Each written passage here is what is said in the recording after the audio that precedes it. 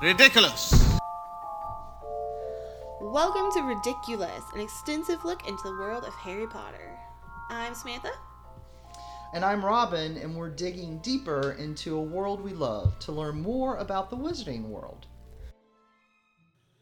Okay, we're back for episode 19. For more Dumbledore. More Dumbledore. Happy Dumbleannuary. That's right. This is episode 19, part 3. And I did a little bit of research. You did a lot of research. I did a little bit more research. So, do we have anything else we need to talk about? We pretty much talked about everything on your stuff. I think we're both getting tired. Folks, it's been a long day. And I always listen to podcasts and think they record and then upload. And that's not how it's done. So, we've recorded 3 episodes, and then before that, we had a lot of fun going on. So,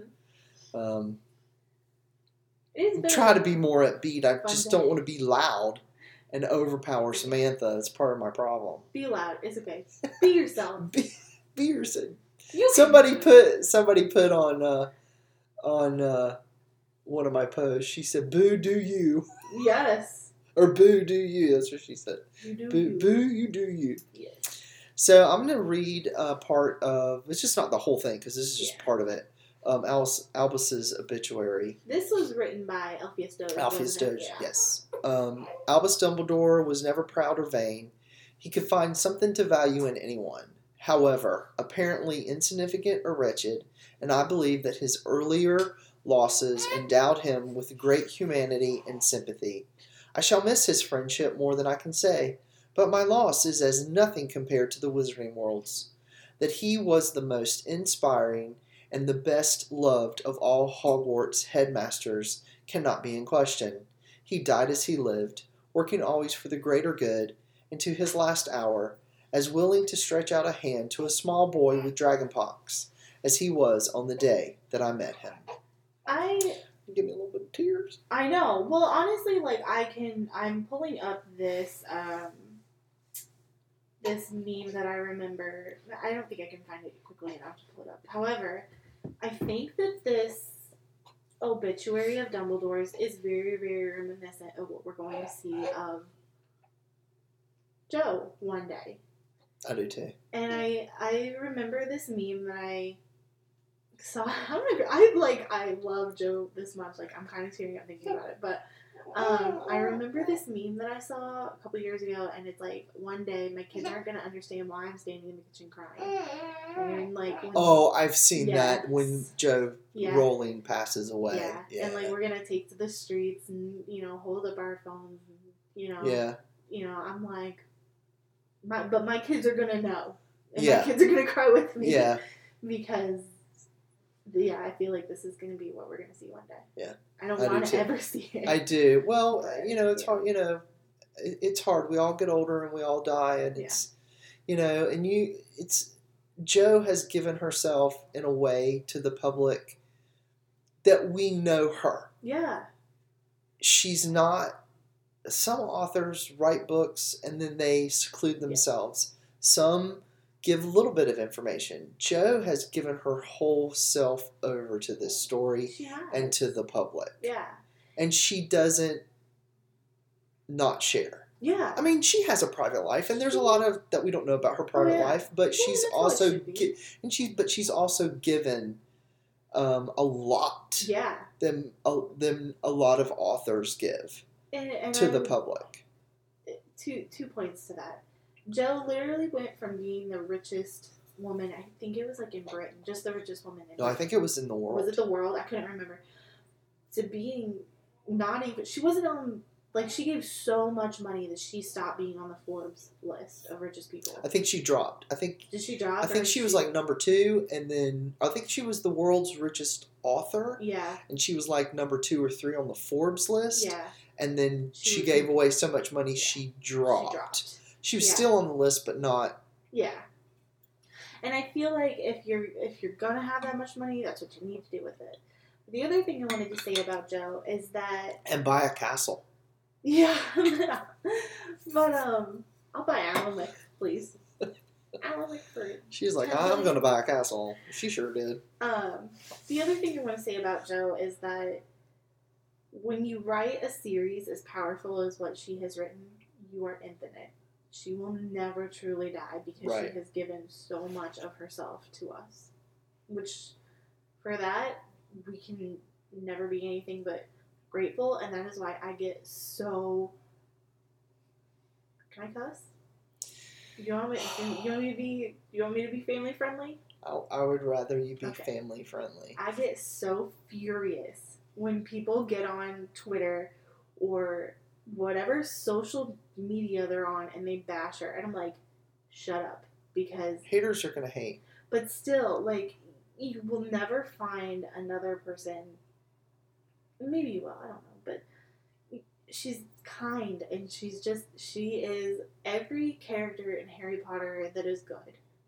She also takes that in stride as a duck with water off its back. Mm-hmm. And she does not take it lying down either. She will fight back. And that's exactly it. And she does it in a way to where she's not mean. Yeah. So that, again, elevates her. Yeah.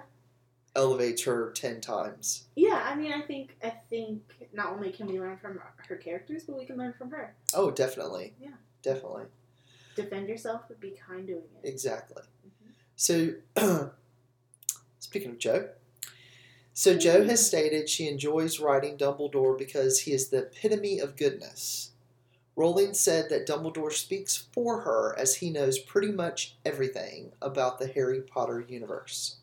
Rowling mentioned that Dumbledore regrets that he has always had to be the one who knew and who had the burden of knowing, and he would rather not know. As a mentor to the central character Harry Potter, Dumbledore is a very wise man who knows that Harry is going to have to learn a few hard lessons to prepare him for what may be coming in his life. He allows Harry to get into what he wouldn't allow another pupil to do.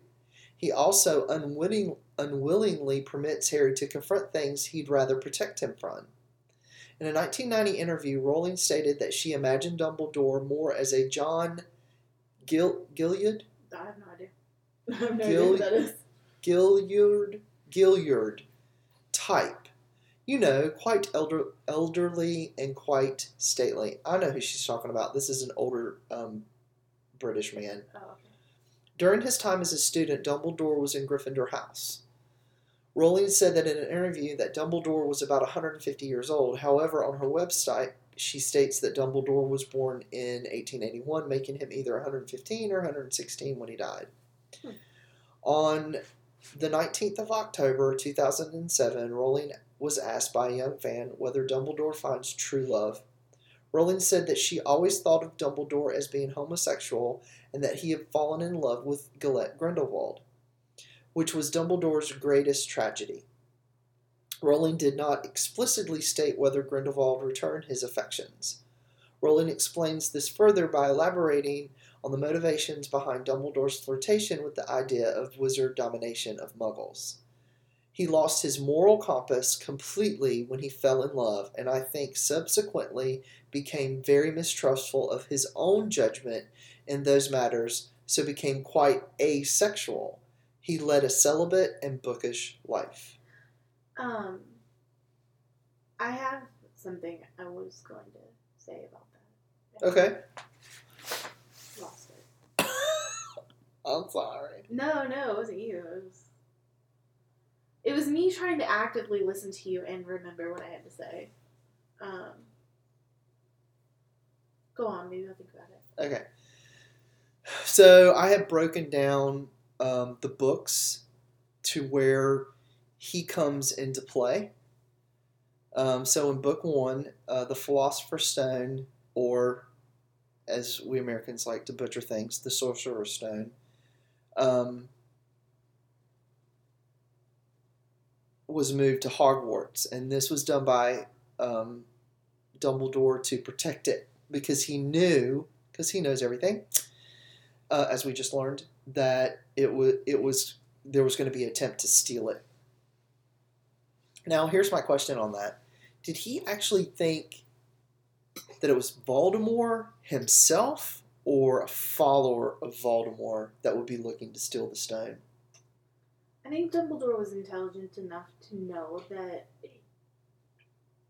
Voldemort wasn't going to do his own dirty work. Okay. So, we know Quirrell tried to steal it, but we also Voldemort wasn't with him at the time because he said that when he failed at his mission to get the stone, then Voldemort possessed him all the time. Yeah, well, because at that point, like, you have to think like Voldemort was still kind of just like spirit, or right? He wasn't really himself at that point. So I think maybe Dumbledore thought he was going to act through someone else. Because Dumbledore, he knows everything. Right. Somehow. But yeah, that's my... He is very good friends with the author. Yeah, besties. I think Dumbledore he's Joe. Right. Yeah. Yeah. Yeah. She likes to claim that Hermione is her, but I think Dumbledore is her. I think I can see both. Well, yeah. Because she does use Hermione to explain a lot of stuff as well. But Dumbledore drives it. Right. He is Ern. Yeah. Take definitely. it away, Ern. But yeah, he drives the story. Yeah. Yeah. There would be no story without Dumbledore. Exactly. Okay, so then we have the Cloak of Invisibility, which Dumbledore had from Harry's father, and he gifts it back to Harry. And I thought that was a very clever way to give it to Harry. He did it at Christmas, and Harry wasn't very suspicious.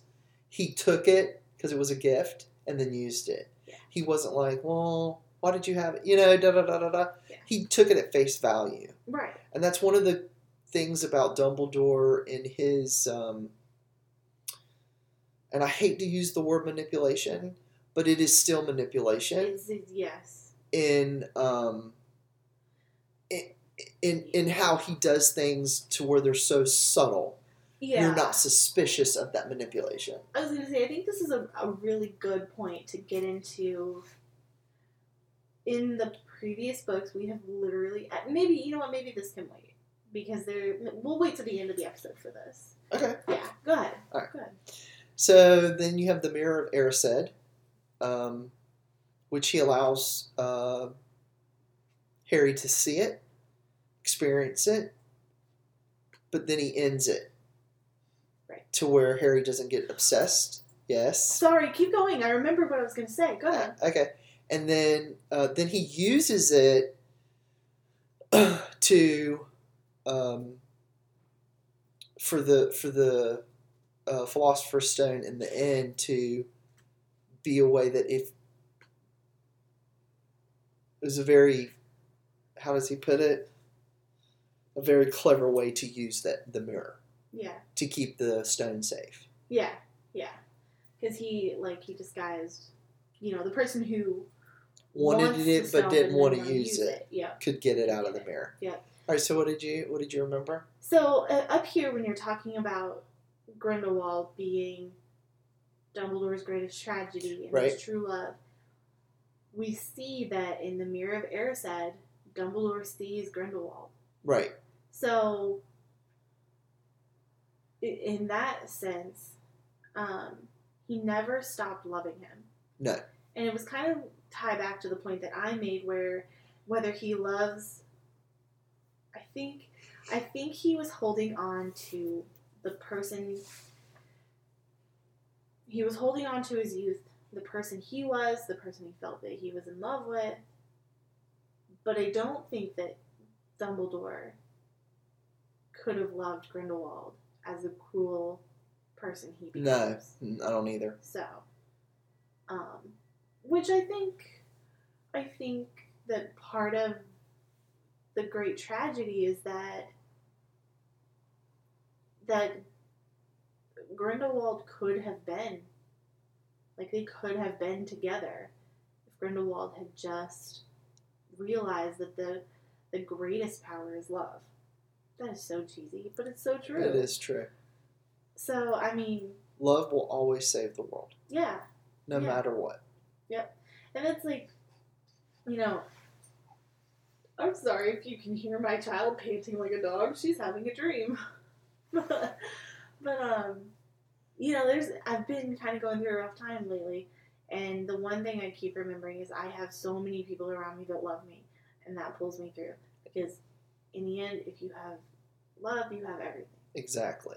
So, yeah. Which is kind of what's sad about Dumbledore is that he lost his mom, he lost his dad, he lost his sister. In a sense, he lost his brother. I was going to say he was estranged from his brother. Right. He lost Grindelwald, who was, I mean, you could call him his true love. But he did have people around him who loved him. Well, the students and the teachers, yeah. And McGonagall's his fiercest defender. And that's, it's not blood, but it's still family. Well, and there was, it was to you. You had posted on this Swisher page, and I think Linda responded and said, people say the blood is thicker than water. Yep. But she elaborated on it further and said the blood of the covenant is thicker than the water. She sure did. Meaning that, you know, friendship is, the covenant that you make is thicker. And I thought that was absolutely beautiful. And it struck home with me because I've found the older I get, the more that my family will always be my family, but I have a family that I created in my own sense as well, which is what Dumbledore did. So it was Gemma Pierce. Oh, was it? Okay. She said people think the saying is blood is thicker than water, but that's not true. It's actually the blood of the covenant that is thicker than the water of life, or something like that. It means that friends are the family we choose for ourselves, and you're under no obligation to put them first, especially if they don't seem to be considering you at all. Yeah. Yep, and I read that and I was like, it's beautiful. It was really good, and if you are listening to this, thank you so much. Mm-hmm. Yeah, because, like, not only did you help Robin, like, you helped me with that, and I'm sure you helped anybody that read that, there were, somebody responded to that. I'm not gonna, so it was really good, Yeah. The Swisher support, they're so awesome, and if you don't know who we're talking about, please look them up. Please look up Swish and Flick the podcast. We kind of got away from mentioning them because people were like, you gotta stop, but they're the whole reason that we're here. They're the reason we're friends. Exactly. Robin, you know what I was thinking about? Our friend anniversary is coming up. Like February-ish, I think. Is it? Yeah. Oh, yeah, cool. Yeah. Well, it'll come up on Facebook because I took a picture. But, you know, they're the reason that we're here, and it's just a phenomenal community. Yeah. And, you know, if you need something, or if you need to, I'm going to cuss, if you need to bitch or moan, or I was feeling blue. Yeah. You know, and from the post that I had seen, and I was like, well, I'm just going to put it in Swisher because I can kind of, you know, rant in there, and none of my family will see it. Yeah. And everybody came to support me, and it's awesome. If you ever feel like you are alone in the world, all you have to do is put it in Swisher support, and you will feel the love from literally around the world. And I get so sidetracked, and I don't post back to post as much as I should.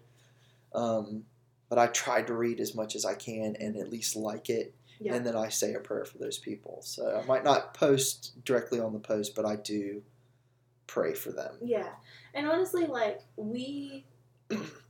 us being a part of this group, or the Swisher support, we want to create the same atmosphere with our podcast. Yeah. So if you ever need anything, definitely reach out to either one of us. We'll always make time for you.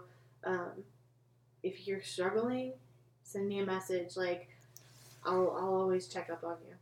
Definitely. To our email, or do we have an email? We have an email. Oh, okay. Do I check it? No. Oh. Well, then don't send it to the email, but like DM us on Facebook, on Instagram, or message us on Facebook. Yeah. Yeah. Okay. I'll wipe the tears. I know, right? All right. So he allows the trio to go and get the stone in the dungeons. And as Harry said, he taught us enough to get us through. Yeah. And then in the end, he does the most, on one hand, the most awesomest thing, and then on the other, kind of mean. Like, what you doing, Dumbledore? That was not fair. He gave the 4, which includes Neville, because Neville earned it, 170 points Neville's the bomb. to beat Slytherin. So if we have like an undervalued character in the books, it's Neville. It totally is. Yeah, Neville is the character. We need a section, just a podcast on Neville. Yeah, definitely. But I will say about Neville is that kid that wants to be a part of the group, and the other kids accept him. Yeah. But they don't include him all the time. Yeah. The way they should. He's a friend, but he's not an afterthought friend. No, I wouldn't even say not that. Not an afterthought. You don't think that? No. I would say that he's one of the group, but he's not the group. Yeah. You know what I mean? Yeah. I don't think they ever treated him as an afterthought. And I think in a way, if you can't relate to Neville, you can relate to Luna. And if you can't, then that's true. What you doing? Yeah. Were you not an awkward child? I know, right? But it's literally. I remember the line. I don't remember what was said, but Harry goes, "Well, I am your friend, Luna." Harry was a friend to everybody, even the odd girl. Yeah, she's. I can't remember. Yeah, but like I said, Neville is us, right? Yeah. You can relate to Neville. Exactly. Harry's a little harder to relate to because he's the chosen one. Somebody posted the other day that did anybody realize that he was the jock at the end of the book? That's true. And Neville's like the and Harry never felt like he was like the popular jockish kid. He felt awkward too, and felt, my only friends are, these people here that actually talk to me. So he had issues too. But yeah, I think at the end he becomes the jock a little bit. Yeah. But he was still to the point where he was cool. Like he was still. Yeah. Well, towards the 5th and 6th, he was like, yeah, I'm the chosen one. Yeah, I love there's like 2 scenes, and I think they're both the same movie. My brain hurts, but there are 2 favorite scenes from the movies, and the one is strictly a movie thing that I kind of wish had been in the books. That's when Aragog dies, and Harry's like, "Yeah, giant pinchers." That's just in the movie, yeah. And this that was in the 6th. That was the 6th book. That was in the 6th movie. Yeah, I think this thing.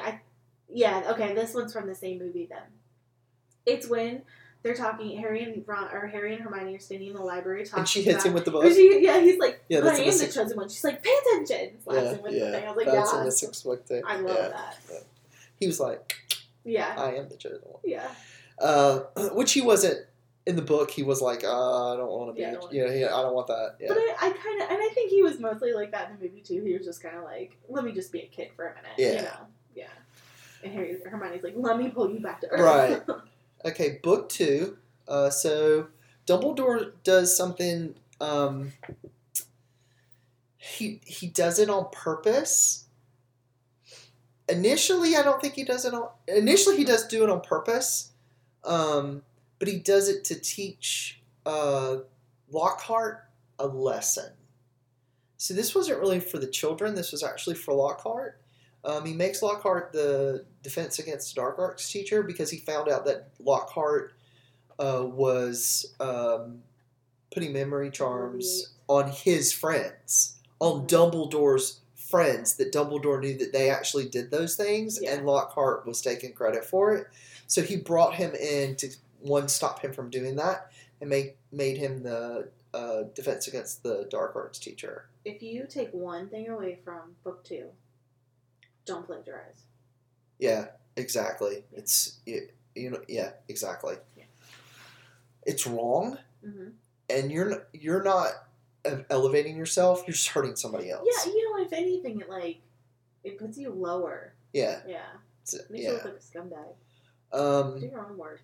The Chamber of Secrets is opened, and he is aware of actually how it's open. He knows what's going on. Yeah. He's not. He doesn't like that Hagrid is falsely accused, and he definitely defends Hagrid. And at this point, I don't know why he doesn't. I guess because they come in and they take him out of the school, but I don't know why he doesn't say, "Well, just take Hagrid out of the school. Why are you sending him to Azkaban?" You know what I'm saying? Why allow that to happen? Because he probably could have stopped it. Sorry, I'm the pause of me making a face, Robin, waiting for me to respond to that. I think it was a ministry thing. I think you're talking about when they come and take Hagrid from the HUD. Yeah.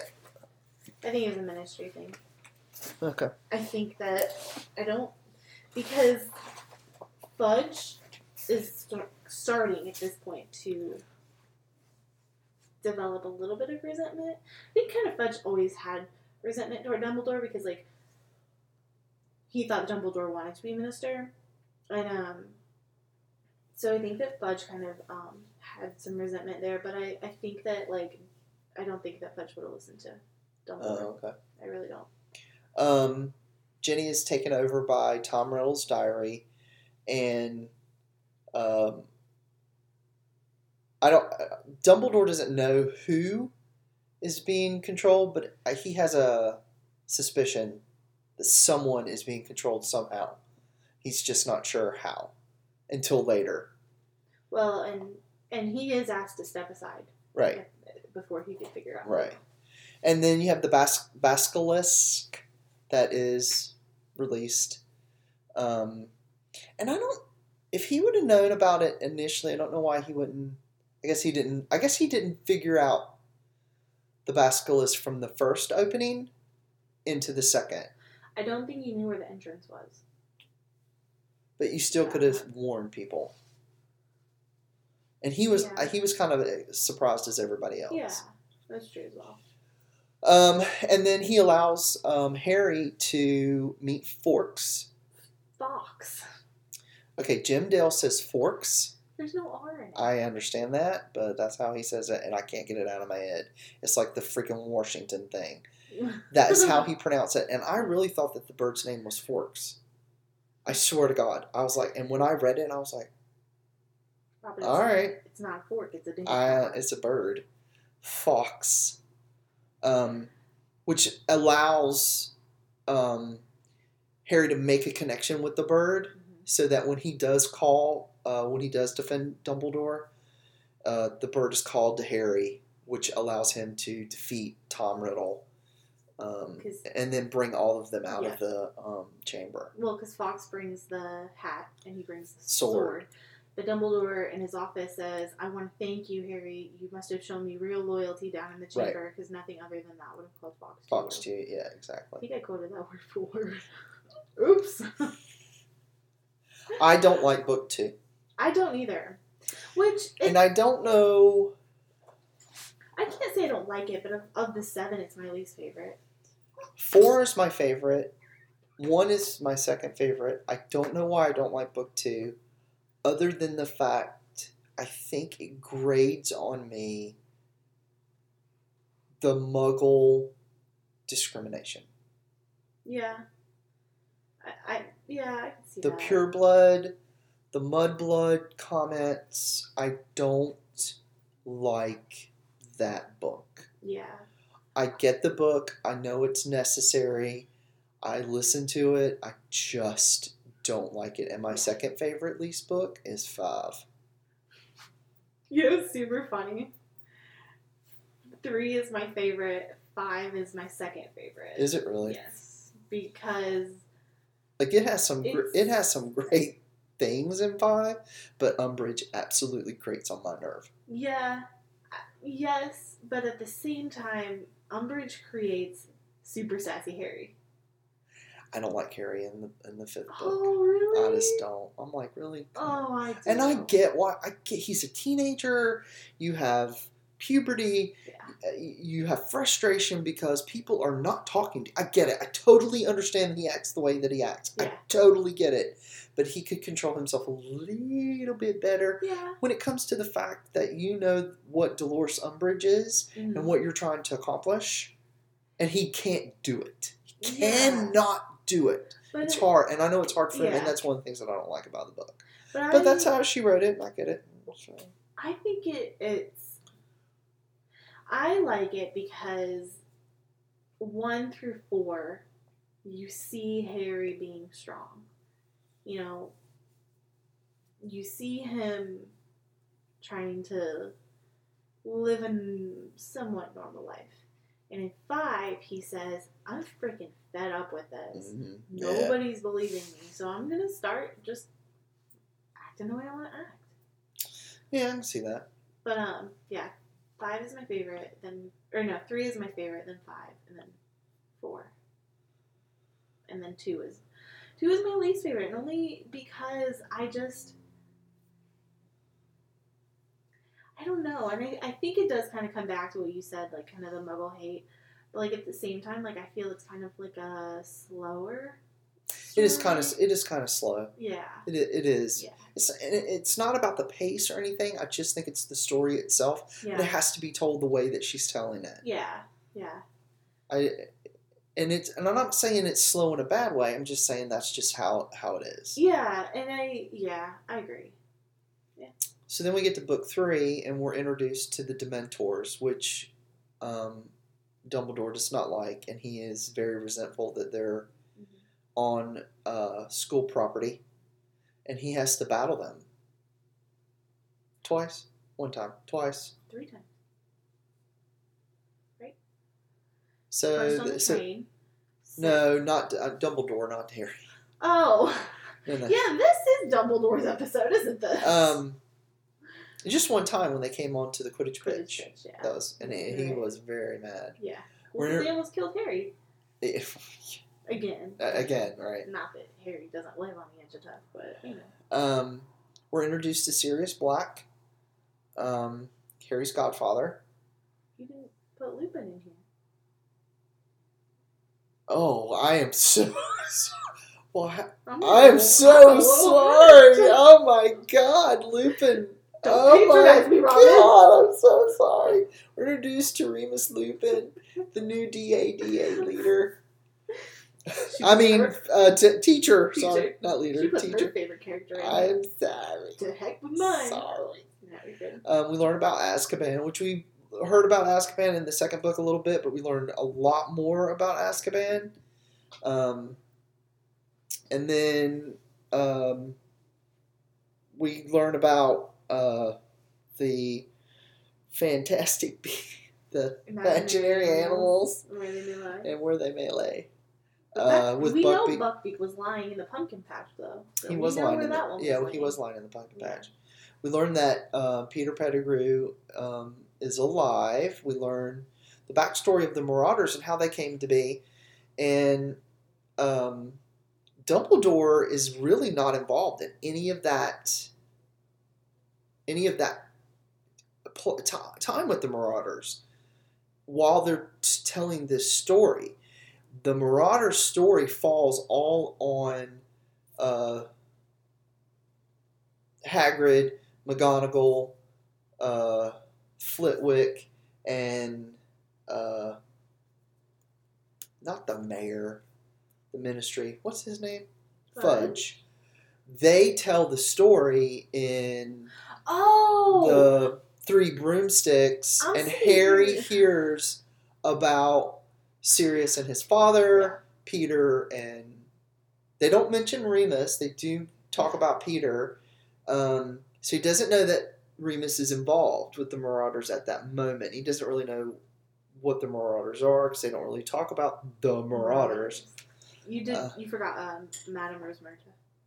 They're telling her the story. Yeah. So she is just getting the story. She's not part of telling the story, but the other 4 are. I'm literally sitting here, like, staring at Robin, like, what are you talking about? And then she was like, okay. I'm like, click. We're good, yeah. He is given the Marauders map by the Weasley twins. Yes. And headcanon, only the Marauders can see another Marauder. Yeah. Because in the book, Remus is the one that sees Peter. Right. Harry never sees Peter. That's true, yeah. And that makes sense. And I'm accepting this headcanon. Dumbledore is not really allowed to do anything other than to tell Harry that he has to go back in time and save two different people. Yeah. Two different lives. You can say 2 lives, yeah.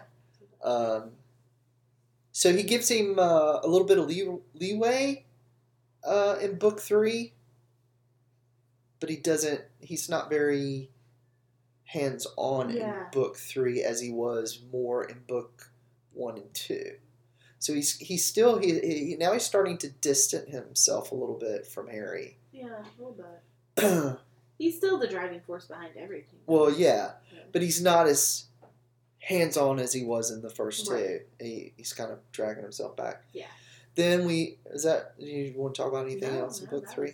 Okay, good. then book 4, we have the Quidditch World Cup. And Ireland wins, but Crumb catches the snitch. Because he ended it on his terms. And the boys never got the money. Which leads us into not having Quidditch at school. Yeah. Boo. Because I think Jo just wanted to break. Well, she hates Quidditch. She doesn't like to write it, they said. Yeah. She's like, she hates Quidditch. It means you invent something and then you hate writing it. So, So Quidditch is not at school because we have the Triwizard Tournament. We are introduced to our 4th Defense Against the Dark Arts teacher, Mad-Eye Moody, who is not really Mad-Eye Moody. He is an imposter. And he is an imposter because of Barty Crouch Jr. And we know that Mad-Eye Moody is a very good friend of Dumbledore's, and he comes to teach for 1 year. And he's given a lot of leeway to teach the children, mainly Harry, about the unforgivable curses. So here's my question on that. Mm-hmm. Mad-Eye says, I have been given permission by Dumbledore to teach you these curses. So, but was he given permission when he was Mad-Eye Moody, or was he given permission after when he was actually Barty Crouch Jr.? Had to have been after. I mean, prior to him coming to the school, did him and Dumbledore talk about he needs to be taught, he needs to know what's coming, Voldemort is coming back eventually, he needs to know how to handle this? And Mad-Eye said, well, I can teach him how to handle these curses, but you have to give me permission. Yes, but or was that discussed after? You see what I'm saying? I do. And let me just gather my thoughts for a minute. So first thing, if it was told to Moody before, like while he was still Moody, how would Junior have known? Because he had him in a trunk. And so he kept him alive give me this he kept him alive to get that information. Okay. Remember? Yeah. He said he kept him alive to question him. Okay. To make sure that he did what he was supposed to do. So the second part is being as Junior was Voldemort's man. Right. Why would he turn around and teach Harry these curses? He would... I understand to, like, stay undercover, but, like, he would have had to have turned around and went to Voldemort and been like, well, he's learning the Unforgivables. You know what I'm saying? I think Dumbledore and Moody discussed it prior to him becoming Junior. Right. And because that's a manipulation again on Dumbledore's part to train and prepare Harry for the coming war. I think it was prior. Okay. And then Judy was like, Judy. Sorry, that's a phrase from Swish and Flick. So Junior was like, well, crap, now I'm going to have to teach him. Yeah. Which he was in touch with Voldemort anyway. Yeah, he was sending him letters. So Voldemort knew that he was being drained. Right. Yeah. So. Yeah, that makes sense. And then during the Triwizard Tournament, Voldemort does come back, and we see Dumbledore interacting a lot at the end of this with Harry, getting all this information. And I told you, when Harry said he took my blood, and Dumbledore looked and smiled with a smirk and was like, got you now. Yep. Yeah. Dumbledore still is a master manipulator. Yeah. And he knew he had... Harry now he was able to become equal with Voldemort because they had the same blood in them. Yeah. And I want to come back at the end and talk about Dumbledore's manipulations. Okay. Yeah. Okay, so book 5... the Order of the Phoenix is reestablished. Dumbledore gets demoted and the Ministry is trying to discredit him. He defends Harry at his trial, but he doesn't talk to Harry. Now he's starting to, at this point, because he knows that... I think at this point he does know that Harry is a Horcrux. And that Voldemort has a direct link with him with the blood. There's also that link with the Horcrux. He has, because he had the summer to kind of, deal with stuff. Yeah.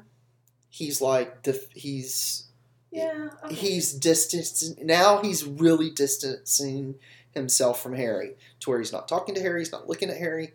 He's keeping himself to where he is not what I don't know, a target or not really a target, but I don't know the word I'm looking for. Pawn? No. Crap.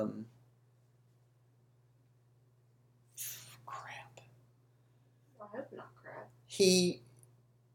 If he gives himself to where he has access to Harry, Voldemort will see that as an opening and a way into Dumbledore.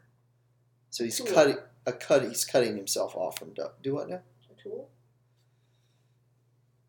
Yeah, that's not the word I'm looking for. Okay. I'll try. Anyway, he is forced at this point to hire Umbridge as the Defense Against the Dark Arts. He doesn't have a choice in that matter. But I think that he could have found somebody else. I really do. I think he allowed him... I think he allowed it that he was forced to hire her. Because there again, there's a lesson in there for Harry. The Ministry put her there. He didn't have a choice. No, no. They force him to hire her. The Ministry forces him. Yeah, that's what I'm saying. He didn't have a choice. But yes, but I think he allowed that to happen because I think he could have found somebody.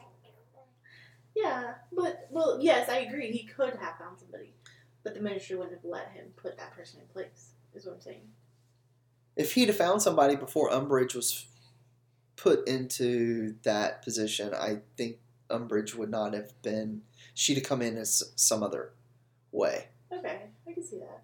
But either way, like Umbridge was whether as like an overseer or a teacher. Yeah, she would have been there. Yeah. He takes responsibility for Dumbledore's army and leaves as headmaster to save Harry from expulsion, which keeps Harry safe and in school. He does show up at the Ministry to help the DA and the Order of the Phoenix to fight the Death Eaters and take on Voldemort, which was a huge, awesome, spectacular duel. That was so awesome. It was probably the best fight scene of the movies. Yeah. Yeah. And then finally, in the end of book 5, he breaks down and he tells Harry about the prophecy and gives Harry the answers that Harry needs. And explains his actions to Harry, which needed to happen.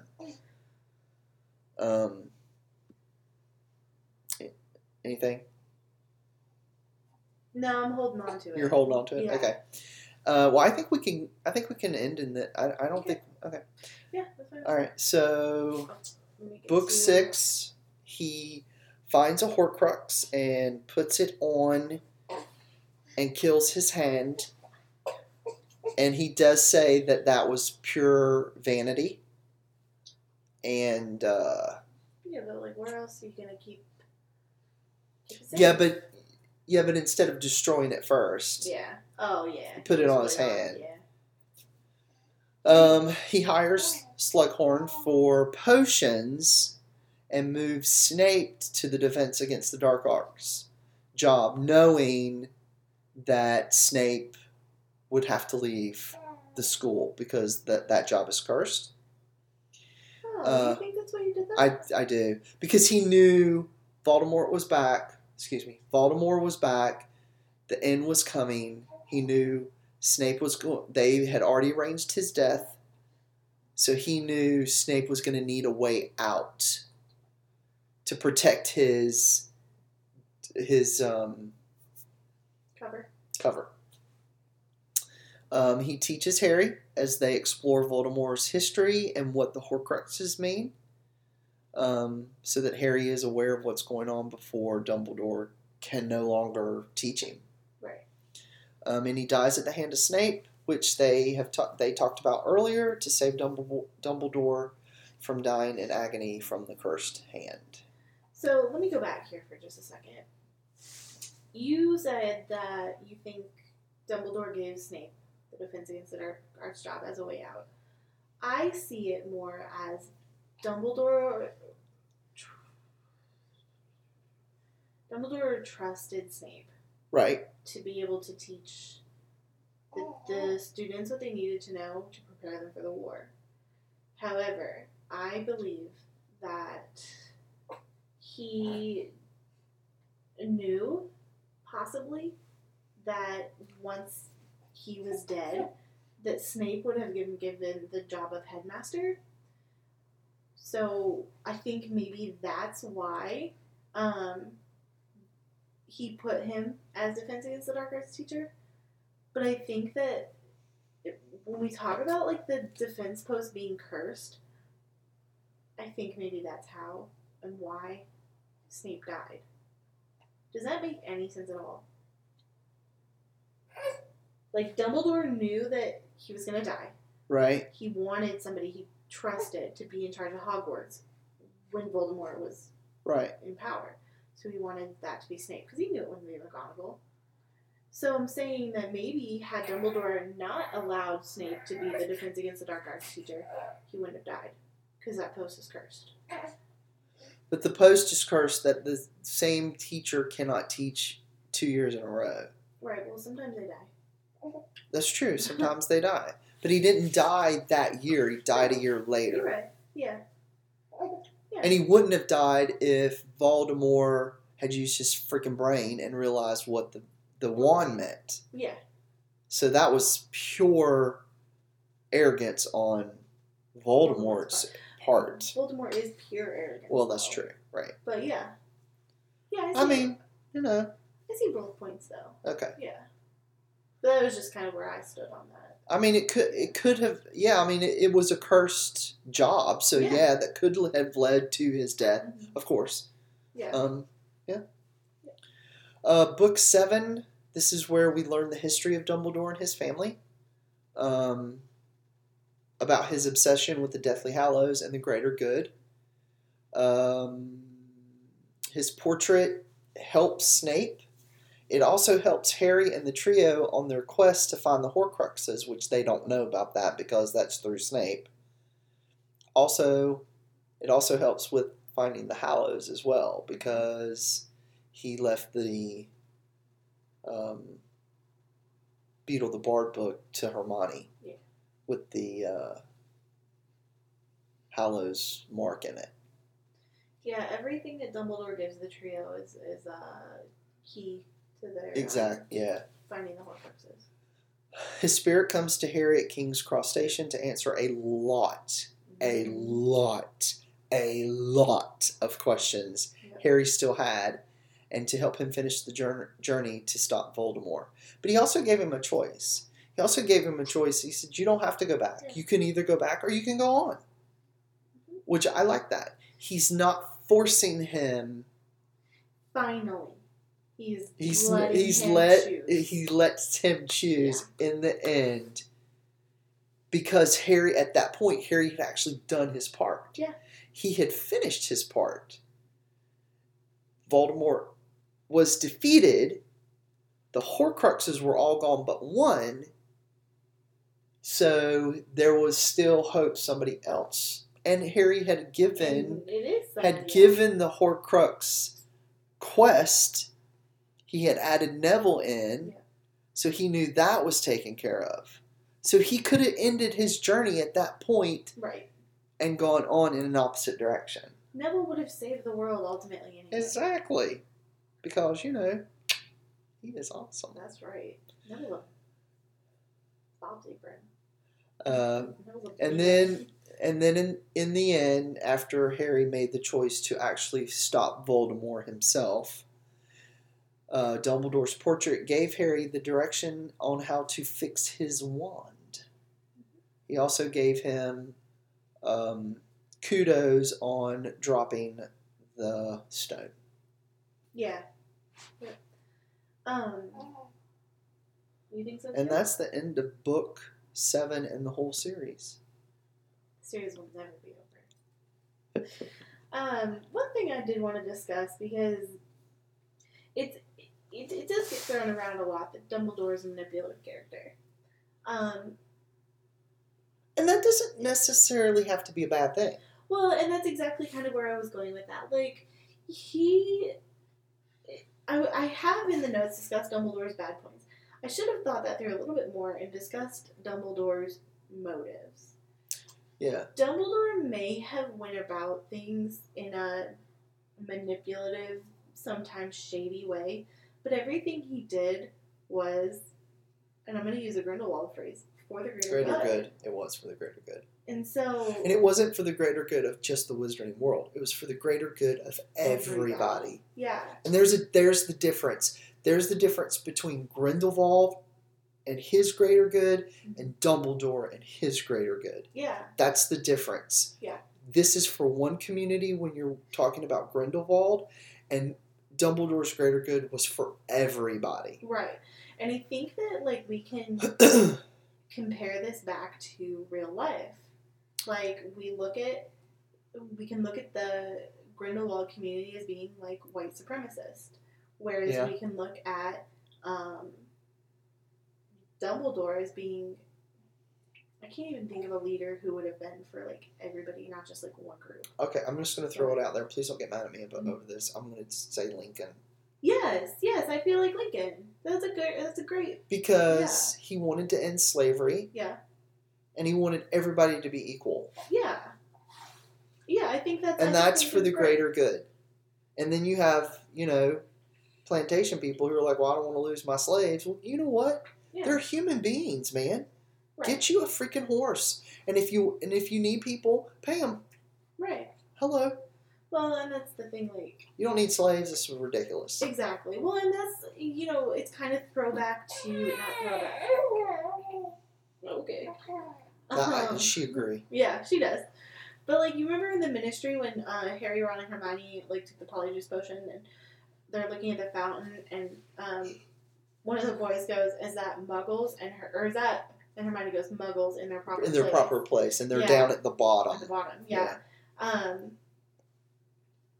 But yeah, I feel like Dumbledore, he's for the people, Right. And while he did go about things in a shady way, I don't think he was anything other than a good character. Because it's sometimes said that maybe Dumbledore was bad just because he was manipulative. But, like, I think the way that he did the manipulating was the only way he could conceive that this works. This plan would work. And while, he does say at one point, like, Harry, he was too young to know. you can't tell an 11-year-old, hey, look, you're going to save the world. Right. What kind of pressure does that put on a kid, Exactly. So he did things that was... They were in Harry's best interest. It was. Well, yes, but at the same time, because we also have Snape go, so you raised him like a pig for slaughter. So, because Dumbledore essentially did know that Harry had to die. Harry had to die. Right. So, but at the same time, like, do you sacrifice one for the greater, for the many? Right. And while it sucks that Harry was a child and he had to make that decision about a child, at the same time, like, I don't think Dumbledore was wrong. I don't either. And I don't think anything... And neither did Harry. Harry realized at the end, Harry could have walked away and left Voldemort to live and to conquer. Yep. But he didn't. He took that responsibility and he wore it as a mantle. Yep. And he won. Yeah. And that's a testament to... it's been said many times, I think maybe in the Swisher group, how Harry was raised by people as horrible as the Dursleys and came out as good as he was. I think it's a testament to James and Lily that he got their kindness, that he was willing to die for a bunch of people he didn't know. So yeah, I agree with that too. I think Dumbledore he is the most complex character, I would argue. But he also had the simplest motive. Yeah, I would agree with that. I would totally agree with that. Yeah. He is probably... And it, kind of, hurts me to say this because of how much I love Lupin. But I think after this episode and after, how much we discussed about Dumbledore, I truly think that Dumbledore may be my favorite character just because...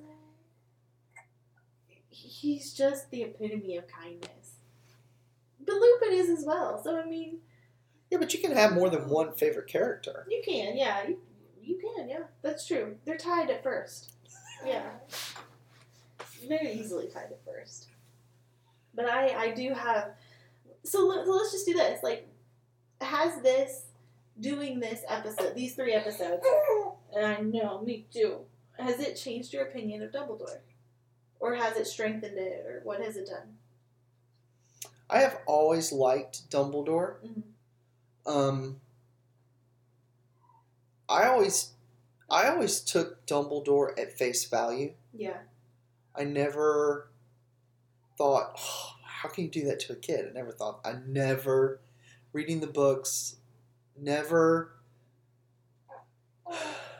went beyond, that's Dumbledore. Right.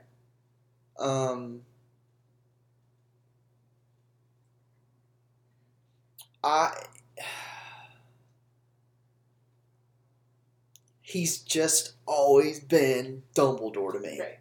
So, I never saw him as a bad character. I never saw him as a righteous character. Mm-hmm. Saw him as Harry's mentor. Yeah. And...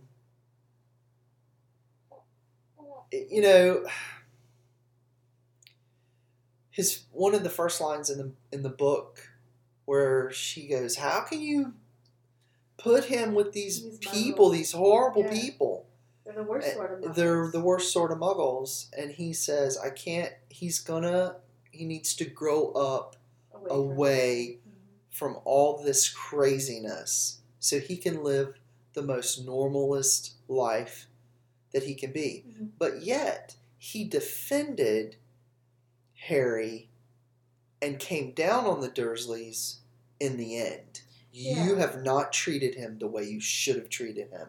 He always came back, no matter what he did and what decision that he made. If it turned out to be a bad decision, he always made a point not to rectify it, but at least to point it out. Yeah. That was not a good decision.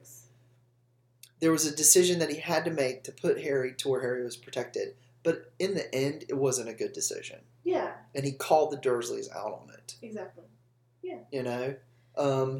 He told Harry, in the end, when they were in the train station, "You are a wonderful Wonderful, brilliant wonderful boy. man. Yeah. You have gone from being a boy to a man, and you made the right decision. Yeah. So, I always saw him he was, to me, always Dumbledore, and never saw him as anything good or bad. Or, I never saw him as manipulative either, until Swish and Flick. Yeah. And then I was like, well, yeah, maybe he is a little bit manipulative. But I took him at face value that that's what he needed to be in the book. That's all right. That's all right. She just knocked the table. It was funny. I would say that I had always seen Dumbledore as the sort of hero behind Harry. Okay. I've always sort of seen him as manipulative, and the minute I read, "You're raising him like a pig for slaughter," I kind of stopped and was like, is he truly the character I thought he was? And so I went through this phase for a long time where I was like, I don't really like Dumbledore. I don't really like him. And in just maybe in the last 2 or 3 rereads, which is probably the last 2 or 3 years, I have really started to dig a little bit deeper and think a little bit more about what Dumbledore is and who he is and what he represents. And I think that this episode really let me kind of I never really put super lot of amount of thought into it until this. And in this episode made me kind of go, Dumbledore is who I thought he was in the beginning. He is the hero behind Harry. He is the reason for everything. He saves the world as much as Harry does, if not more. So I think that, yes, he's manipulative, but I think he's manipulative in a good way. And I think that the Dumbledore is probably the deepest character. Yeah. I mean, I can agree with that. Yeah. I kind of look at that manipulation as like a general directing his troops. Yeah. Mm-hmm. And Harry goes from being a private to a sergeant. Yep. And I don't know what the rest of them are. Whatever the ranks are. So, maybe he goes up through the ranks until he's up to where, Yeah. He's the general. Well, what's right below a general? Maybe Dumbledore is like the brigadier general, and then Harry. Okay. Sure. He's Colonel Potter. All right. If that works for you. From MASH. He's Colonel Potter. He goes from being Hawkeye to being... I didn't like that show. Get out of my house. No, it's okay. Randall didn't like it either. But I've seen a couple episodes, but I love that show. If there's one show that makes me cry, it's the series finale of MASH when Hawkeye gets in the helicopter and it's spelled out in rocks. I'm like, like it's bad. It's big old tears. I have it on DVD. Oh Lord. That show is way older than me, but I have it on DVD. It is way older than you. It's older than I am. Yeah. That show ran longer than the actual Korean War. I know, right? Yeah. Isn't that funny? It's ridiculous, but it was that good. And you can't. I always remember. What was his name? Hawkeye?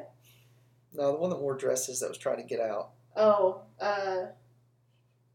Max Klinger. Yeah. And then he actually met somebody and was going to get married in a white dress, and she said, "You can't wear a white dress." Yeah. And he was like, "Why?" She was like, "It means death." Yeah. He had to wear red. It was funny. Yeah. I remember that. I love that She was like, "You can't wear white. It means death." He was like, "Oh, crap. I'm sorry."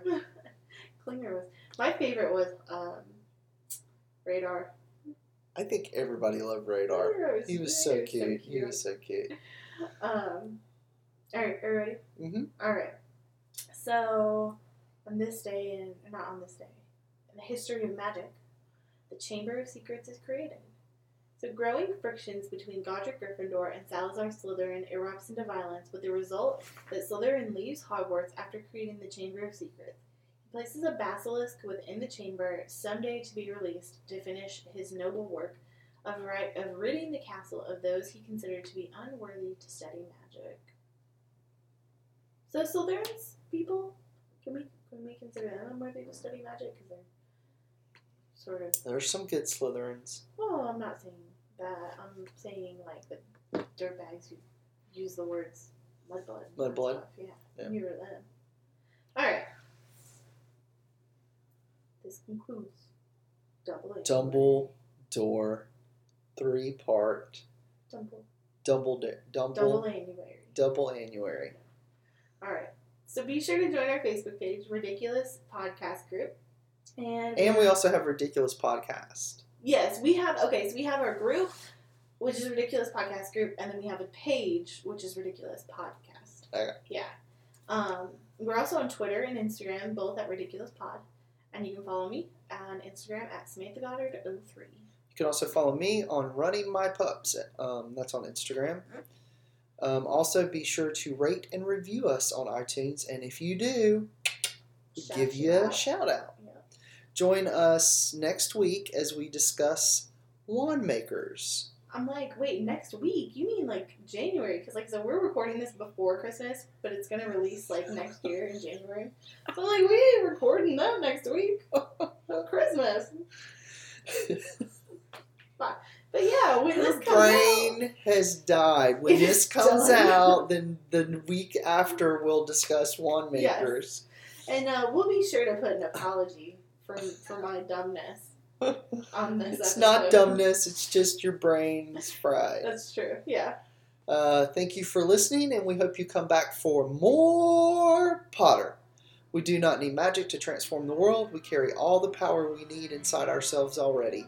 J.K. Rowling. Be freaking kind. Bye.